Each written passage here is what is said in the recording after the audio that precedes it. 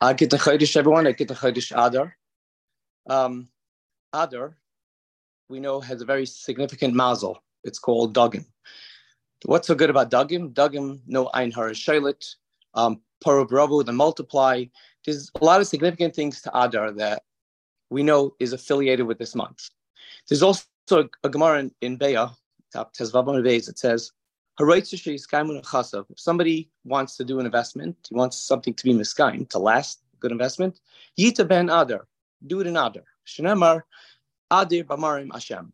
I'm assuming the word Adir is Adar, Adir b'marim Hashem. That's where the Gemara learns that you should seed, plant, invest in Adar.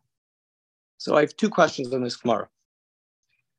First, approximately 8 years ago, well, actually, literally almost 8 years ago to the day, I did a very substantial investment, and I did it in Adar, and it's been 8 years. I still haven't seen a dime from it. So my question is, where do I go for a refund? Another question, if you look at the Lashon of Chazal, it says, you want it to be miskayim Yita behen Adar. It should say Yita ben Adar, in the month of Adar. What do you mean Yita behen Adar? Where you take Adar to your investment? It should be in Adar, Adar. So the second question, not the first, the second question is addressed by the Bnei Saskar. And he actually has a very sweet way to understand this Chazal. And he says it's like a beautiful secret in this memra. He says there's really 2 months that have significant Koach or mazalis that are significant for us Yidden. There's Adar, we just discussed, and then there's Nisan. But there's a real big difference between these 2 months. In Nisan, what did we witness? We witnessed Nisan Gluyim. Hashem came, broke Teva. Nature went bye-bye. Kriyas Yam, so V'tiyas Mitzrayim. We saw Kol Am Roimus Yad HaGdayla. We saw the Yad HaGdayla. We literally, when it was all over, we lifted our hands and said, Zek Keli Van Veu. You couldn't deny it. It was absolute. Rabbi Hashem showed us who's in charge.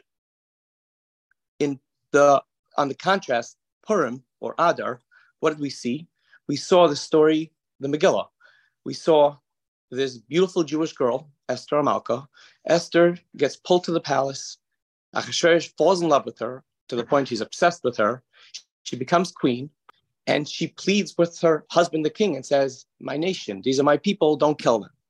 If you were sitting in the Persian Empire at the time, and you were a minister, you were up there, and you were witnessing all this, you would say, it's all piderach hateva. This was absolutely, it was natural. The Jews got lucky that they had Esther Malka in there as an insider to save the Jews. So the Bnei Saskar says like this: we live our lives every day. Al piderach hateva. We wake up in the morning, we have our jobs, we have our families, life, marriage. It's all piderach hateva. But there's absolutely no difference. It's the same thing with Purim. We know the story of the Megillah. We know it wasn't al piderach hateva. Every step of the way was absolutely a miracle. But it didn't feel like that. It felt like piderach hateva. We live our lives al piderach hateva.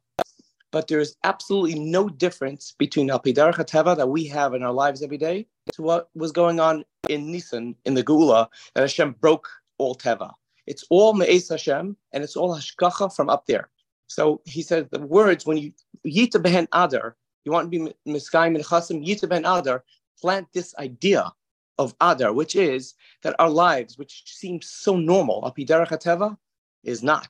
It's all absolute miracles, and there's a beautiful hashkacha coming down from Hashem to guide us in every step of that. And I guess that would be miskayim and chasim. One more thing on Adar is there's 12 months of the year, and the 12 months correspond to one Shevet. According to the Arizal, the month of Adar, what's based on the Degalim in the Midbar, the month of Adar corresponds to Naphtali, Shevet Naphtali. What was the godless of Shevet Naphtali? Shevet Naphtali, as Moshe Rabbeinu says, Sva Ratzain, Mali Birkas Hashem. What's Sva Ratzain? He was satiated. He was always satisfied. No matter what, whatever he had, he was always satiated. He was happy with Sva Ratzain. Where do we see that in Chazal? It says, Ezu Ashir Hasameach Bechalkai. So maybe somehow this idea of Adar with Simcha, B'Shnichas Adar, we have Simcha, would be connected to this Naphtali of Sva Ratzain, where Ezu Ashir Hasameach Bechalkai. Thank you very much.